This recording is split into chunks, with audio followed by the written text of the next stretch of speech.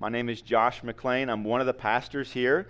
And as we get settled into this service, before you get too settled in, 3 to 5 year olds, I want to just go ahead and invite you to head on up to Hubtown Kids. You can meet Mr. Brett and your teachers over here to my right, probably your left.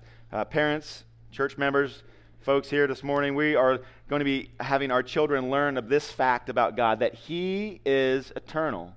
He is eternal. It's so helpful when we're learning things to work in contrast. And so if God is eternal, what are we? Well, we are finite. If God is eternal, we are temporary. And so what a beautiful thing as we see our own frailty, as we see our own weakness, and we look to God and we see that He is altogether other. He is different. I was told in Bible college to never do what I'm about to do. Maybe some of you are nervous. Actually, I'm not going to do it. I was going to sing Zacchaeus was a wee little man, but I'm not going to sing that. I'm going to have you sing that with me, and so here we go. We can just say it together. Zacchaeus was a wee little man, and a wee little man was he. Pause. Some of you are way more excited than the others this morning, and you're being a little more loud. I wish that everybody would sing loudly as we sing this and other songs, but so let's keep going. He climbed up in a sycamore tree for the Lord he wanted to see. And as the Savior passed by, he looked up in the tree and he said, "Zacchaeus, you come down from there, for I'm going to your house today, for I'm going to your house today." Jesus here in his final week, as he's now in Jerusalem, the final week of his earthly life, he's had a full week, right? But if you remember, before he came to Jerusalem, he passed through Jericho. Well, Mark doesn't record the story of Zacchaeus, but our friend Luke does. In the Gospel of Luke, we see this unique story about Zacchaeus recorded there. And many of you know this story. Jesus sees Zacchaeus, this wee little man, hanging out in the tree, wanting to hear Jesus, wanting to see Jesus as he passes by. And as he's up there, Jesus calls out to him and says, "Hey, come on down, little man. I'm going to your house today." So Jesus did go to Zacchaeus' house that day. And because of that visit, our friend Zach was never the same. You see, he had accumulated his wealth. He had made his mark there in Jericho by working hard and by working hard at underhandedly taking from others in deceitful manner. But the Holy Spirit of God, listen, the Holy Spirit of God revealed to him Jesus and opened his eyes to Jesus, opened his ears to hear Jesus' message that day in a way that I can't do, Mother, Father, in a way that you can't do. The Spirit of God did that. And Zacchaeus sensed the authority of Jesus. And he was softened by sweet conviction. And that day, Zacchaeus gave half of his total wealth, at least he committed to do so, to those that were in need. And he repaid everyone that he had defrauded times 4. If he stole $10 from you, paying back 40. And half of what was left, he gave to the poor. This morning, we are in Mark's Gospel, chapter number 12. We're not in Luke, and we're not going to talk much more about Zacchaeus.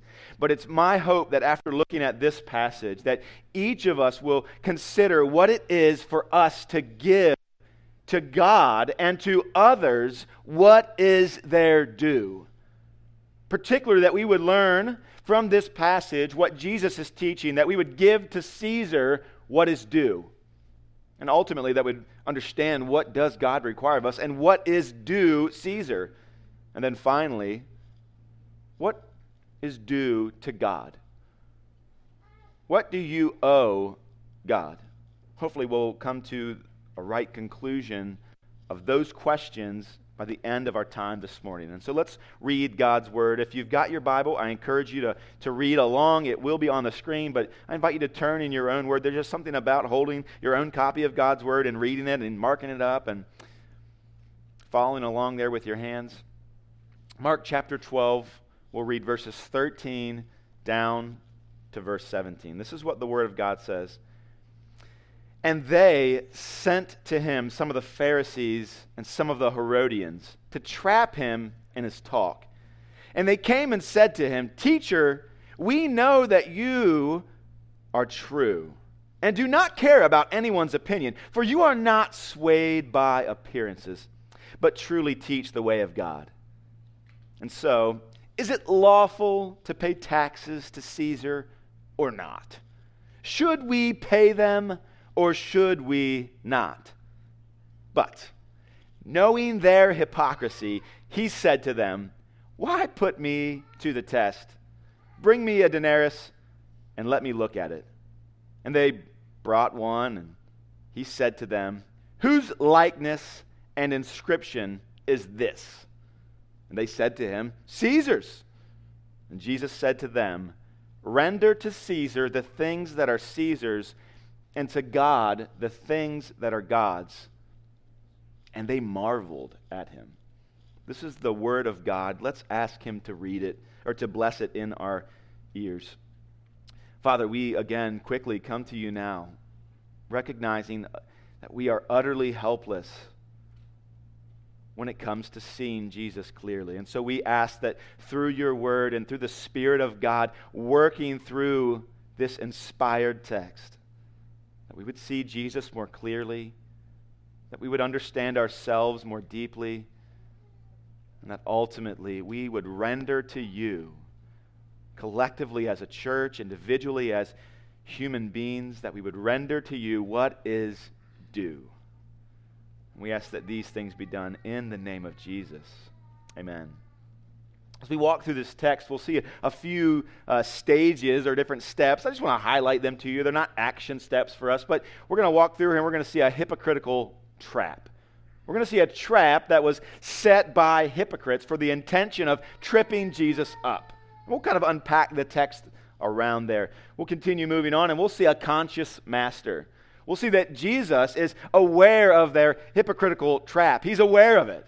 Not only is he seeing it coming, not only does he understand the intentions of their heart, but he also understands, he's conscious enough to sidestep it and to address exactly what needs to be addressed there. And finally, we're going to see this morning an amazing answer. I want to steal the thunder here, but you'll see these disingenuous guys coming to Jesus, pretending to be amazed, and yet finally, when they leave, they are sincerely floored. Sincerely amazed. And so let's look first at this hypocritical trap. Look at verse 13. It says, they sent to him some of the Pharisees and some of the Herodians. You might be asking this morning, who is the they referring to? Well, in context, if we read back to the first 12 verses of chapter 12, if we go back even farther into chapter 11, we'll see that they is referring to the Sanhedrin. They'd come to Jesus, they tried to trip him up, they'd asked him about his authority, they tried to shut him down, and they were unable to do so. And so this religious ruling body of elders there in Israel, we've run into them the last 2 weeks, and they decided, hey, we're going to send one more, and by the way, this isn't the last, but they sent one more entourage to Jesus to try to trip him up. And this time they think their plan is pretty solid. And so they send a few of the Pharisees and they send a few of the Herodians. You might be saying, who are the Pharisees? Well, they're a religious sect in Jesus' day. They are known for their intense piety. They're known for their strict adherence to the laws that many in their day had sidestepped and looked over. They truly believe that the Word of God, the Old Testament, mostly that we believe as Christians here today, that it was the inspired Word of God and that it was authoritative in their life. And so there was a lot of good things going for the Pharisees, and yet these guys still in their hearts hated Jesus. And they didn't understand Luke 24. That all of the Old Testament that they knew and loved was actually about Jesus. Which, by the way, another shameless plug. That was a great point I grabbed this morning from the Equipping Hour. You should come. You should be there. But anyway, these guys are known for their intense piety. They're known for their strict adherence to the law. And we've seen these guys several times before in the Gospel of Mark. Matter of fact, we saw them in Mark chapter 3, verses 5 through 6. If you have your Bible open there, it probably won't be on the screen, but you could just flip back to Mark chapter 3. This is what the Word of God says in verses 5 and 6. It says, "The Pharisees went out and immediately held counsel with the Herodians against Jesus." And what were they counseling about? What were they talking about? That they were trying to decide how they could destroy Jesus, it says there in verse 6. They wanted to destroy him. They're taking counsel with the Pharisees along with the Herodians. And so we kind of have an understanding of who the Pharisees are. And we recognize, we see a little bit of ourselves in them, but we also see a little bit of just sinful hatred towards Christ. But who are the Herodians? Well, again, we see them there in chapter 3, but they come up again. And so, who are the Herodians? Well, the Romans had conquered and really occupied the land of Israel, and now they were ruling it. And so, of course, Caesar, he has this vast empire that spans most of the known world at this point in time, and he can't be bothered with this little tinderbox called Palestine. He can't be bothered with that, and so he's got other fish to fry, so to speak. He's out there trying to conquer what's now Germany and other parts of the world, and so he's got some guy by the name of Herod set up there in Israel, and he is leading as a governor of sorts there in the area of Judea, particularly there in Jerusalem. And so the Herodians, they're a political party that thought it was best to go along with the Roman rule. And so the Pharisees, their MO is to say, hey, we don't like the Romans. We don't want them to be here. They're not supposed to be here. We wish they'd go home. We don't want anything to do with them. But then you have the Herodians over here that are saying, hey, you know what? They're literally, Rome has taken over all of the known world. What are we really going to do about this? Everywhere we look, it's like grasshoppers just overtaking a field, and what are we going to do? We can't fight them all. And so the best thing to do would just be to go along with the flow here, to go along with Herod. And so they're referred to as simply the Herodians. They support Herod. And they saw that it was mutually beneficial for everybody involved. And so these guys are diametrically opposed, the Pharisees and the Herodians, and yet while they can agree on nothing, it seems, they do find one thing that they agree on. And what is that one thing? Hatred for Jesus. Hatred for Jesus. They want Jesus dead. And so they find it in themselves, as evil tends to do, to come together for evil purposes and to lay a trap for Jesus. And so they preface their trap there in verse 14 with flattery. What do they say? They come to Jesus and they say, "Teacher." Why are they calling him teacher, right? "Teacher, we know that you are true and do not care about anyone's opinion. For you are not swayed by appearances, but truly teach the way of God." What are they saying here? Well, remember back in chapter 11, particularly verse 32, it says that the Sanhedrin, the religious leaders of Jerusalem, of Israel, what did they do? They were afraid of the people. They were afraid of the people to their shame. And what are they saying to Jesus? They truly, I believe, recognize that Jesus is not afraid of the people. And so, to flatter him, they bring this up. You're not afraid of the people. Jesus really is a man of integrity. He really is a man of honor. He really does speak the truth, and he's not swayed by the crowds. I love this phrase here. It says, not swayed by appearances. Well, in the Greek, I'm not a Greek master here, but not by any means. But from what I understand, that actually means you look not at the face of men. So you're not swayed by appearances. Really, in the Greek says, you look not at the faces of men. And basically what that is giving us is this idea that Jesus is not looking to the face of people around him as he makes his decisions. Maybe some of you can relate to that. I know that I can. Jesus is not looking around as if he wanted their approval. They may be flattering Jesus, but what they're saying about him is true. He didn't look towards the face of men. He looked toward the face of God. There's a Latin saying I'm really showing off today, aren't I? I don't know any of these. I can just read. That's all I can do. There's a Latin saying, and it's coram Deo. Many of you may have heard that. According to R.C. Sproul, it's the essence of coram Deo is to live one's entire life in the presence of God, under the authority of God, to the glory of God. And this is what Jesus was doing. He's living his entire life in the presence of God the Father, the authority of God, and to the glory of God. And so when he makes his decisions of what he'll say, where he'll go, where he'll spend his money, what he'll do with his time, he's not looking in the mirror. He doesn't look to the face of the crowds. He looks to God alone and he says, what would you have me to do? Where would you have me to go?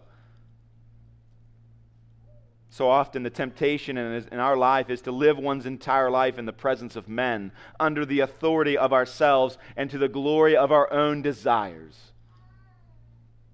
Yet that's not what Jesus models for us, nor is it what God requires of us. That phrase, coram Deo, is actually found in the Latin translation of the Bible, Psalm 56, verse 13. And there it says this in the English, "For you have delivered my soul from death, yes, my feet from falling, that I may walk before God in the light of life." Perhaps a fitting illustration would be of a child accomplishing a fantastic feat, like jumping on one foot, looking over to their mom and dad and calling, "Hey, look at me, look at me, look at this thing that I'm doing. It's pretty amazing, right?" The child wants you to see what it's doing. It wants you to see and approve and to celebrate. And that's what Jesus does, but not to those around him and not to his mother and father. But he does that and he calls to God and he says, "Is this pleasing to you? I recognize that my life is lived before your face." So this slight that they give to Jesus, this flattery that they're offering, it is true. The question I would ask is it true of you? Is it true of me? The Apostle Paul, speaking to the church at Galatia, what does he say? Galatians chapter 1, verse 10. He says, am I now seeking the approval of man? Do you perceive that I'm operating as an apostle before the face of man, longing for his approval? Or do you think it's coram Deo? Do you think I'm living before the face of God? He says, if I'm trying to please man, he said, I cannot be the servant of Christ. So he gives us a dichotomy. He gives us a fork in the road. He presents that to us this morning, church. There's only one option. There's only two choices. Living before the face of man, which for many of us with temptation is to live before the mirror, or to live before the face of God. At any rate, it's almost like these guys are pretending to wave a white flag. They come to Jesus and they're like, "Man, Jesus, you're really good. You're something else. You're doing what we can't do. You don't even care about the people. You don't even care what you look." Sounds like a backhand, by the way. You don't even care what you look like, Jesus. You're just so bold, right? They butter him up. They wave the white flag. You're able to just step into the fray here and do what we're not able to do, Jesus. And so because of that, we need you to answer some difficult questions for us. Would you help us out? You've demonstrated your authority. Would you do it one more time? And they ask this question: is it lawful to pay taxes to Caesar or not? Should we pay them or should we not? You can see in that question the representation of the Pharisees and the Herodians. It's like, the Herodians are like, hey, should we pay taxes to Caesar or not? What are you thinking? It's almost like you ask the kids, like, do you want to go eat at the steakhouse or McDonald's, right? But we don't ever ask like that. We're like, do you want to eat at the steakhouse or McDonald's? Right? Well, that's what they're doing to Jesus. They're like, hey, do you want us to pay taxes to Caesar or should we not? What law are they referencing to when they say, is this even lawful to do? Well, Roman law posited that everyone had to pay taxes to Caesar. But then there were those who would say, through the law of God, twisting it to say, hey, we don't think that you should pay taxes to the Romans. And now every single Jew living in Jerusalem, living in Israel at that particular time is asking this question. And really, as a side note, this is a difficult question to answer. It really is a big concern for these God-fearing Jews of Jesus' day. They really needed wisdom. What are we to do? How do we make this decision? How do we navigate this? This isn't his land. It's the promised land. It belongs to the descendants of Abraham, to the descendants of Isaac and Jacob. And we don't even want him to be here. So why should God's people pay tribute to and tax to this man that thinks himself in the place of God Almighty? And so they have a legitimate question here. They're asking it insincerely, but it's not an unreasonable question. This is the sort of question, really, that would keep Jewish leaders up at night. How do they navigate this? How do they bridge the gap between the two varying opinions? How, really, truly, if you take either one to its logical conclusion, either the people of God dissolve as a nation ultimately, or they are destroyed and decimated as they rebel against Caesar. And so they posit this question to Jesus. What do you think would happen to Jesus, by the way, if he told them that they should not pay taxes? What do you think would happen?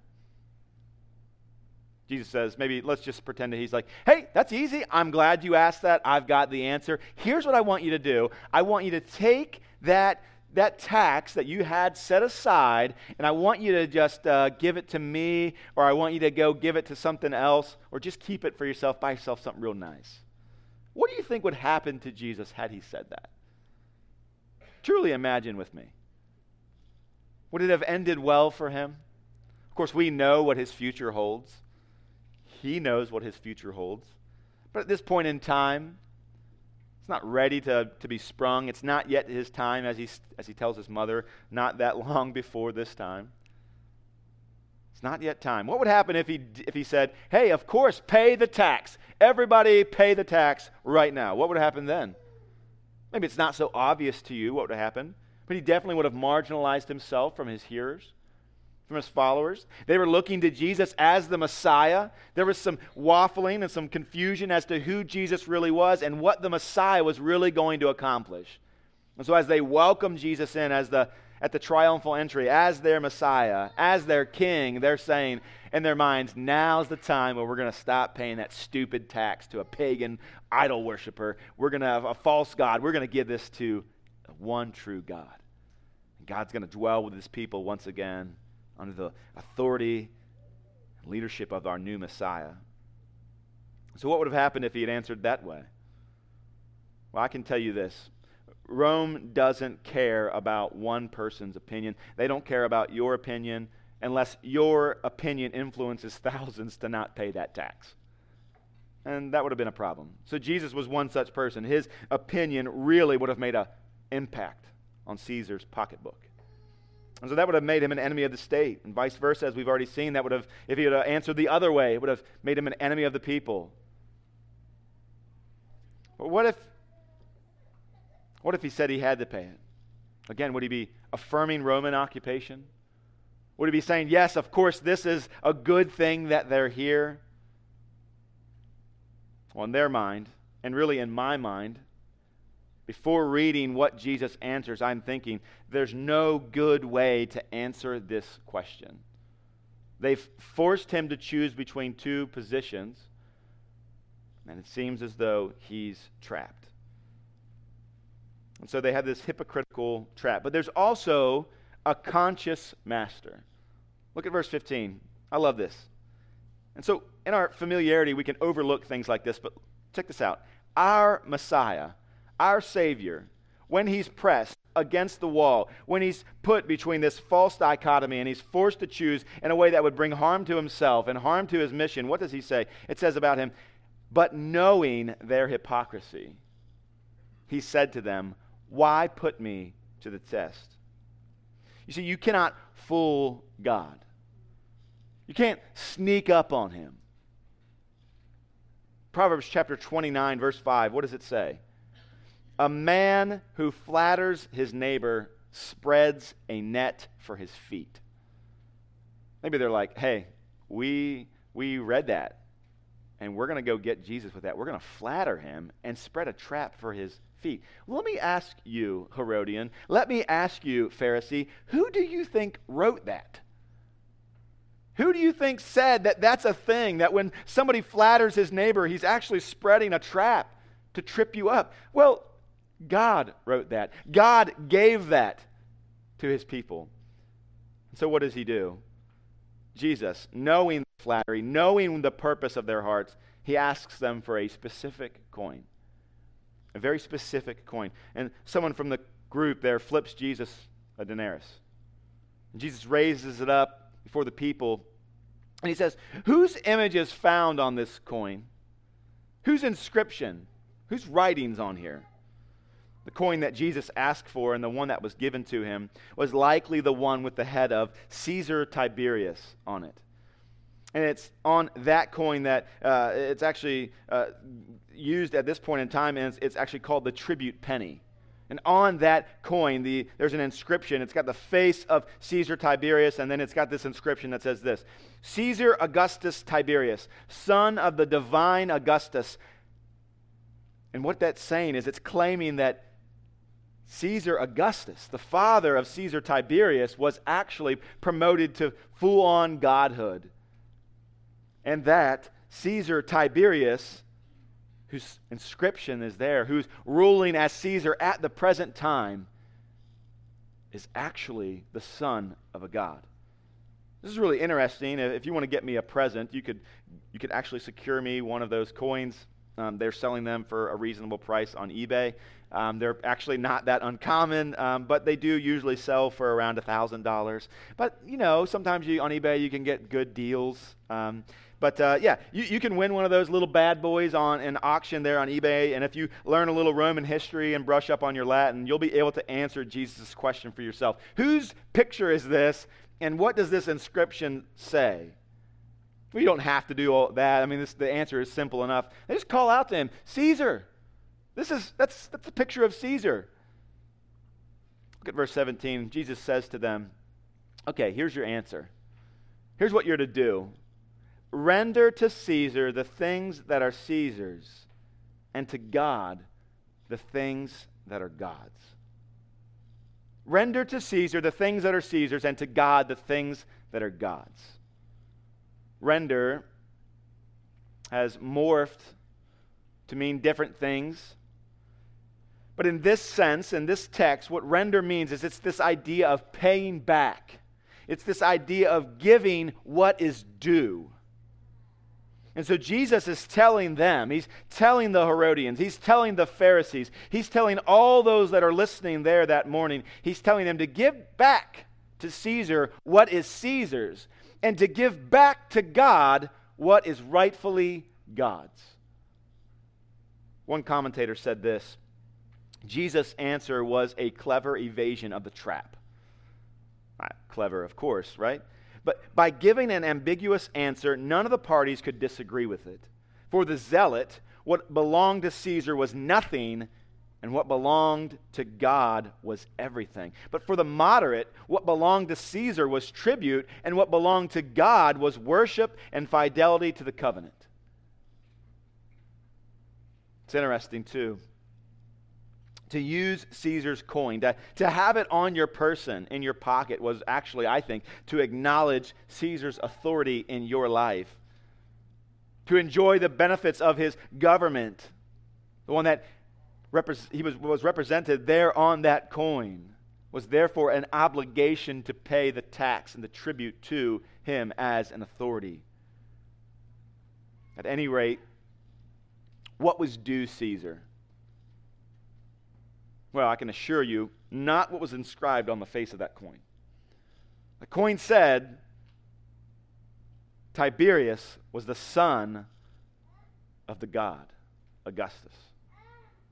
Was Tiberius really a son of God? Well, I can assure you, between Caesar and Jesus, only one of them was divine. Only one of them was the Son of God.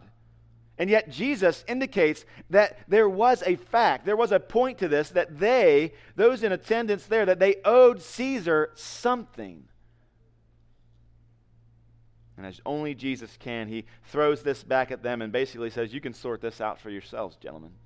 Give to Caesar what belongs to him and give to God what belongs to him. We're going to spend some more time unpacking that, but really as we just kind of finish up walking through this text at a high level view quite briskly, don't miss this last part. These men that had come to Jesus with an insincere flattery walk away with their jaws on the floor. What does it say in that final verse? And they marveled at him.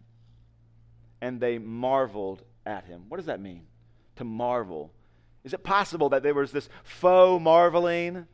No. This is the only thing sincere about these folks there in this passage. They really were amazed. And so the final thing that we see as we walk through this text is an amazing answer. We've seen the answer, but understanding that the crowd that received it truly saw it as an amazing answer. They marveled. Jesus, with his Solomonic wisdom, he settled the issue as if it were just simple. And of course, to him, our issues that we face on a daily basis are quite simple. You can choose to rebel against Jesus. You can choose to deny him. You can claim that he wasn't God, but you cannot truly explain him away. I remember speaking with a man that, in a sense, I guess you could say, lost his faith. Struggled to believe the Bible at all. Left the church.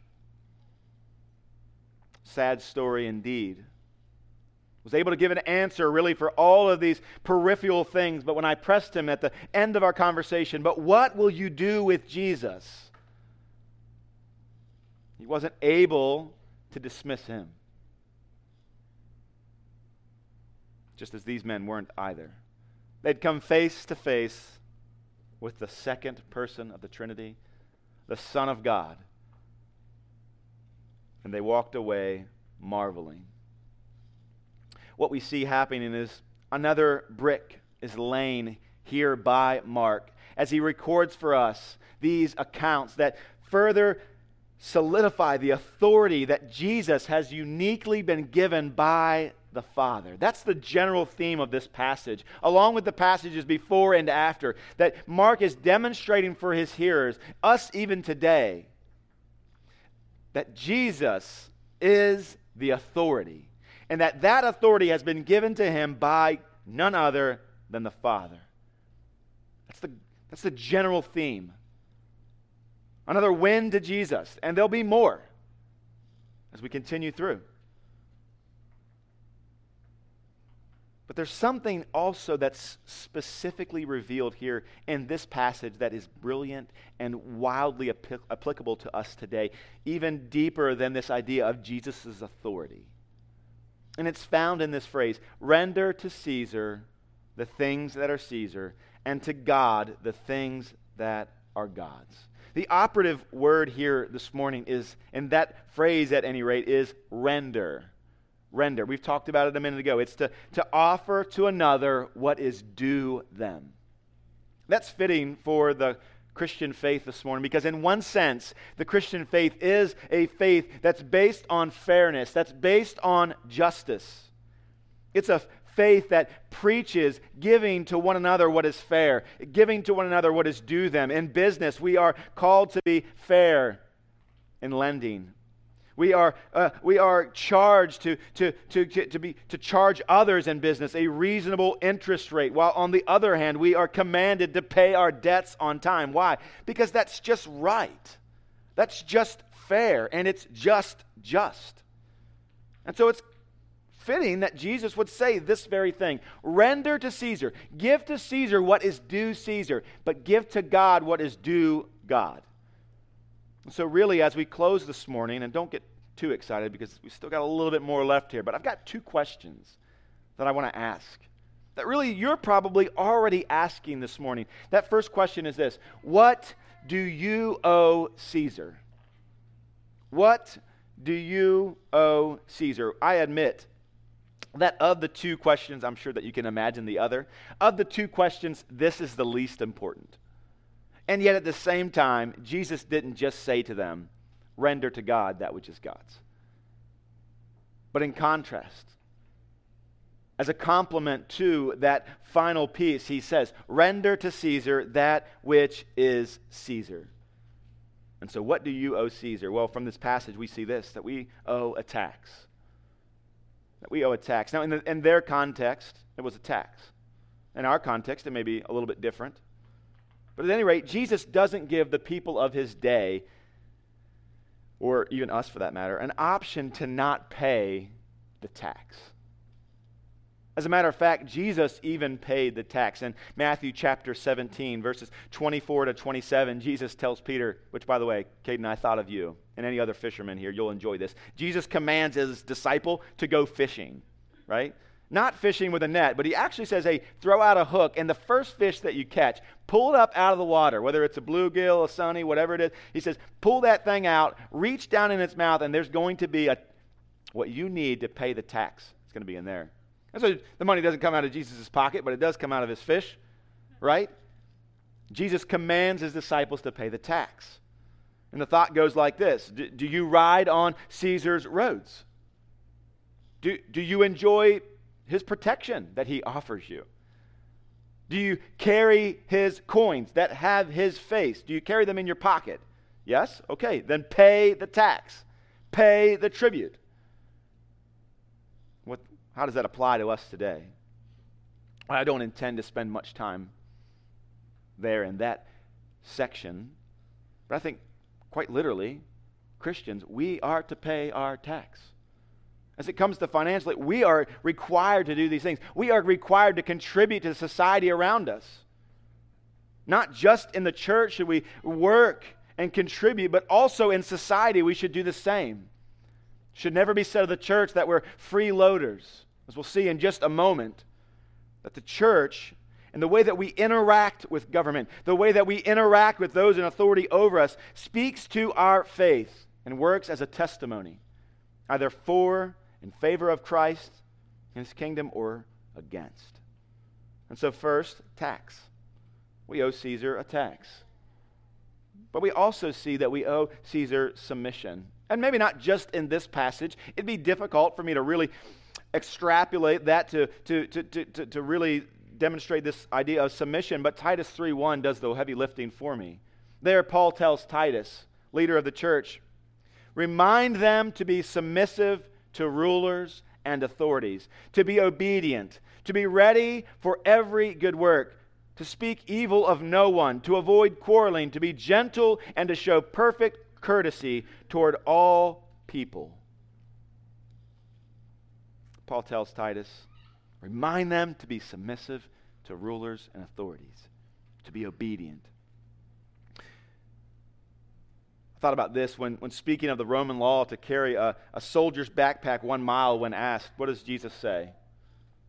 Well, Jesus doesn't rebel against that imposing, unfair, unethical, racist comment. He doesn't argue against it. What does he tell his disciples to do? Hey, I tell you what, guys, it's unfair what they're asking you to do.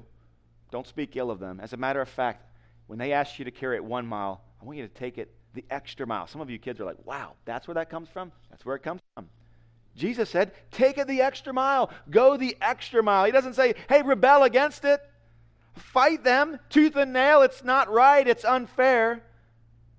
No, go the extra mile. While there's a place for American revolution, I'm afraid that we need more Christian submission. For some Christians, the attitude that we have is to find tyrants, seek them out, call them tyrants, whoever we can, and defy them instead as a general rule, as an MO to rule, or as a general rule to obey, to submit to them as much as is biblically possible. Insofar as our authorities do not ask us to disobey God, it is incumbent upon us to obey. Jesus clearly teaches this. And so does the rest of the New Testament. So be careful not to discount the laws of this land even. It quickly becomes the wild, wild west, and we start disregarding laws that we personally don't agree with. We use gray area to discount them and set them to the side. That's not what Jesus is envisioning for his followers. And bear in mind that every single time that we find a New Testament command to obey or to honor all authorities, it is a time during persecution, some of it more intense than others. There's always oppression against God's people. Have you heard of Herod? Do you know anything about him? Have you heard of Nero? These men ruled as these commands were written. And you say, but Paul never meant the tyrant president so-and-so. But Jesus wasn't thinking about the mayor of this particular town in this year. Again, have you heard of Herod? Have you heard of Nero? And I alluded to this a moment ago, but 1 Peter chapter 2, verse 15 speaks directly to this point. It says this, "For this is the will of God, that by doing good you should put to silence the ignorance of foolish people." That by doing good you should put to silence the ignorance of foolish people. And I recognize that this is unclear, this is kind of like a gray area, right? Because there's some times where it's like, wow, people talk about, foolishly talk about Christians in a way that's like, man, it's difficult to decipher. But I would argue that sometimes Christians act in a way that is rebellious and not honoring to God in a time that they do not need to be rebellious. And 1 Peter is saying here very clearly to us, this is the will of God, that by doing good, by submitting to authority as much as is possible, that you'll put to silence the ignorance of foolish people, and that we won't pick fights where we don't need to. And so what do we owe Caesar? Well, generally speaking, we owe tax. Generally speaking, we owe a submission, an attitude of submission. And while this list is not exhaustive by any stretch of the imagination, we also, and finally, as it relates to what we owe Caesar, we owe him prayer. Now, not prayer directed towards Caesar, but prayer on behalf of Caesar directed towards God. 1 Peter chapter 2, verses 1 and 2 says this, "First of all, then, I urge that supplications, prayers, intercessions, and thanksgiving be made for all people." And then he goes on to list particularly for kings and all who are in high positions, that we may lead a peaceful and quiet life, godly, dignified in every way. I don't intend to add much more to that. I think it's enough. Church, let's continue to pray. Let's pray for kings. Let's pray for presidents and governors and mayors and leaders within our nation, both nationally and locally, for those who are in high positions. Three things that I think we owe Caesar, so to speak. But then you ask the question, well, what is Jesus really driving at here? Is this really about what we owe Caesar, or is this something else? Well, I would say, ultimately, it's something else. This final question, what do you owe God? What do you owe God? We see that because this coin bears the image of Caesar, that it, in a sense, belongs to Caesar. And let me ask you then, this morning, what bears the image of God? Or maybe I should say, who bears the image of God? Is it a coin? Or is it a people? It's a people. Mankind this morning, those gathered here that can understand and hear me this morning, and those who can't, by the way, they bear the image of God. Genesis chapter 1, verse 27 says this, "So God created man in his own image. In the image of God, he created them. Male and female created he them." And so every man, every woman, regardless of age, they bear the image of their Maker. Furthermore, the Bible says very clearly, particularly in Romans chapter 2, verse 15, that the law of God is inscribed on our hearts.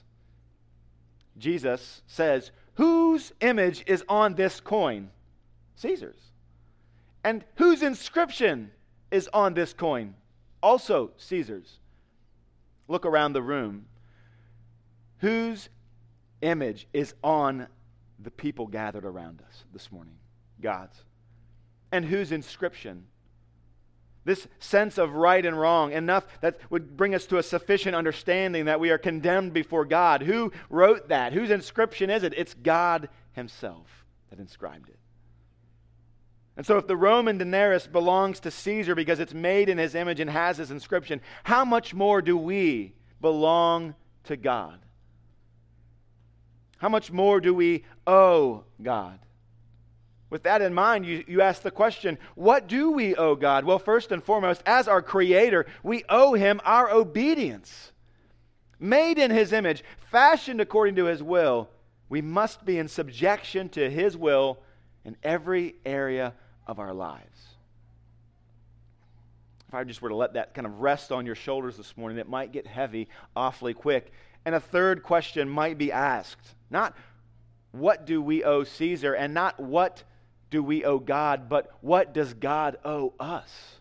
If He requires of us obedience, maybe there's this third question. What does God owe you? Initially, you might be quick to say, God owes us nothing. And in a sense, that's true, but it's also lacking. Because God does owe each and every one of us something. He owes us His judgment. And because each and every one of us are sinners, He owes us His wrath. And He owes us death. Romans chapter 3 says this, what then? Are we Jews any better off? No, not at all. For we have already charged that both Jew and Greeks are under sin. They've both sinned. If those are the only two categories, Jew and Greek, they're both sinners. As it is written, none is righteous. Even if you're a Pharisee, even if you're a moderate, even if you're a Herodian, none is righteous. No, not one. Not even one. And what does God owe each and every one of us? Well, further on in that same book, Romans chapter 6, verse 23, you know this by heart. The wages of sin is death, but the free gift of God is eternal life in Jesus Christ our Lord. It's interesting, that word wages, it's not the same word as reckon. It's not the same word as give, but both of them are used when dealing with money. Both of them are used when dealing with what's being earned. Wages are something that you earn. Reckoning is something that you are due to give. So what should God reckon towards us? What should God give to us that is our due? Death. Separation from Him for all of eternity. And yet verse 23 speaks to this predicament that we find ourselves in. We've all been required to give God our obedience, and yet we haven't. Because of that, God's wrath is upon us. And yet verse 23 of that same chapter continues. For all have sinned, of chapter 6. For all have sinned and fall short of the glory of God, and are justified by His grace as a gift through the redemption that is in Christ Jesus, whom God put forward as a propitiation by His blood to be received by faith. Jesus steps into our disobedience. When God owed us His wrath, Jesus steps in, and for those who turn from their sin and place their faith in Him, He gives them grace. And their sin is laid on Him. His righteousness is laid on them. Where there has not been obedience, the Father offers grace through Jesus Christ. And there's not a one of us here this morning that don't have the wrath of God against us, except for those who have turned from their sin and trusted the sacrifice of Jesus. And that opportunity is made available to you this morning, regardless of your age. If you, by God's grace and His Holy Spirit speaking to you even now, reveals to you your sin and the wages that you deserve as a result of your sin, would you call out to Jesus for forgiveness? And would you turn from your sin, trusting that Jesus will save you? Obedience. God deserves our obedience. He is our Creator. And I want to speak briefly to those of you who are Christians here this morning. There's another thing that we owe Him. And that thing in particular is your life. So you owe God your obedience. All mankind does. But particularly for Christians, we owe Him our lives. Why? Romans chapter 12, verses 1 and 2 says this. I appeal to you, therefore, brothers, by the mercies of God, to present your bodies as a living sacrifice, holy and acceptable to God, which is your spiritual worship. Do not be conformed to this world, but be transformed by the renewing of your mind, that by testing you may discern what is the will of God, what is good and acceptable and perfect. Other translations use the word reasonable in place of spiritual there in verse 1 at the end. The Greek word is akin to logical. That's actually the root. And so it could be translated, which is your logical worship. Which is your, other translations say, your reasonable worship. Your reasonable act of service. Why would that be reasonable? Again, it's akin to render. It's akin to render, to give what is due. This just makes sense. Christian, your life has been bought by Christ. Your life has been bought by Christ. And would you not give every aspect of your life to Christ? Even this morning, would you commit yourself to that? What should you render to God? What is reasonable? Every bit of your life, every second of your day, every dollar in your account should be rendered to God because that is what is due Him. And so if you leave this morning wondering, what am I to take away from this passage? I don't know about this tax thing. I don't know about this Latin coram Deo. Listen, this is what you should take home. Render to God what is due God. And Christian, that is your life. Chief end of man is what? To glorify God. And to enjoy Him forever. Render to God what is due Him. After Zacchaeus met Jesus, he was a changed man. He placed his whole life under the authority of Jesus. And at that point, things in his possession that actually belonged to others had to be returned. Jesus didn't tell him to do this. At least we don't see that. But as the Holy Spirit of God began to work in his heart, he saw that thing on my shelf does not belong to me. It belongs to somebody else. It's due somebody else. And so what does he do? He goes and he gives it away. Jesus changed his life. Perhaps this morning as you hear the words of God preach, you think like Zacchaeus, wow, there are things in my life that I've been keeping back that are not mine. Maybe it's in regard to Caesar. Maybe it's in regard to some other neighbor. By neighbor, family member, physical neighbor, co-worker. Or maybe there's something that you're holding back from God even this morning. And as you sit with Jesus there in your house, maybe the Spirit of God is pointing to something that you need to give away, that you need to render towards somebody else because it's due. I want to invite you into a time of reflection and silence. And so if you'd be so willing, I'd encourage you to bow your head and close your eyes. And to really ask the Spirit of God this morning to speak to you. Perhaps the fact that you're here this morning is indicative that Jesus is calling to you, saying, hey, I want to commune with you. I want to be in your house. And so imagine that that's where you're at. You're there sharing a meal with Jesus, and as you are, the Spirit of God is beginning to work in your life, and He's pointing out in your heart, hey, these are things that you're holding back that are due someone else. Maybe it's financial. Maybe it's time. Maybe it's some area of your life that you've even perhaps laid on the altar and then you've drawn back off. Maybe it's areas of your life that you've not been fair in your dealings. Or perhaps just generally it's, as it relates to God, you're holding back. I want to invite you to do business with God this morning. Take a few moments, reflect.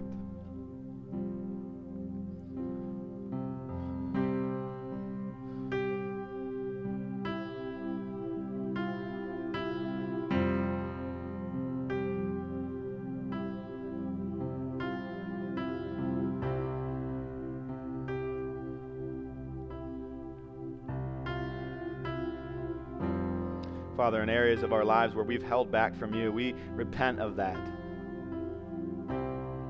Father, we as your people, purchased by the blood of your Son, have nothing to hold back, and everything that we have is yours. Whether it be our families, our relationships, our checkbooks, our time, our calendars, Father, even this church, would we not hold back from you? We would give all of this back to you because it is only yours. It's not ours. From our children to our cash to our calendars, would you take them?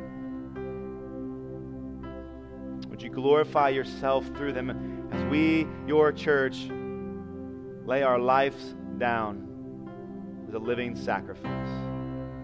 This is our prayer. We pray that you'd be glorified through this, and we ask that these things be done in the name of Jesus. Church, I want to invite you to stand this morning. And as you do, consider this. There's one final thing that Jesus requires of us, that God requires of us, that is due him, that we should render to him and not hold back. And that is praise. We're going to praise God this morning. Listen to the words of this song. Praise God, from whom all blessings flow. What blessings has God extended to you? Think about that. And as you do, praise him, all creatures here below. Praise him above you, heavenly hosts. Praise Father, Son, and Holy Ghost. Listen to this next verse. Praise God for all that he has done. Praise him, for he has overcome. The grave is beaten. Love has won. Praise God, our Savior, Christ, Son.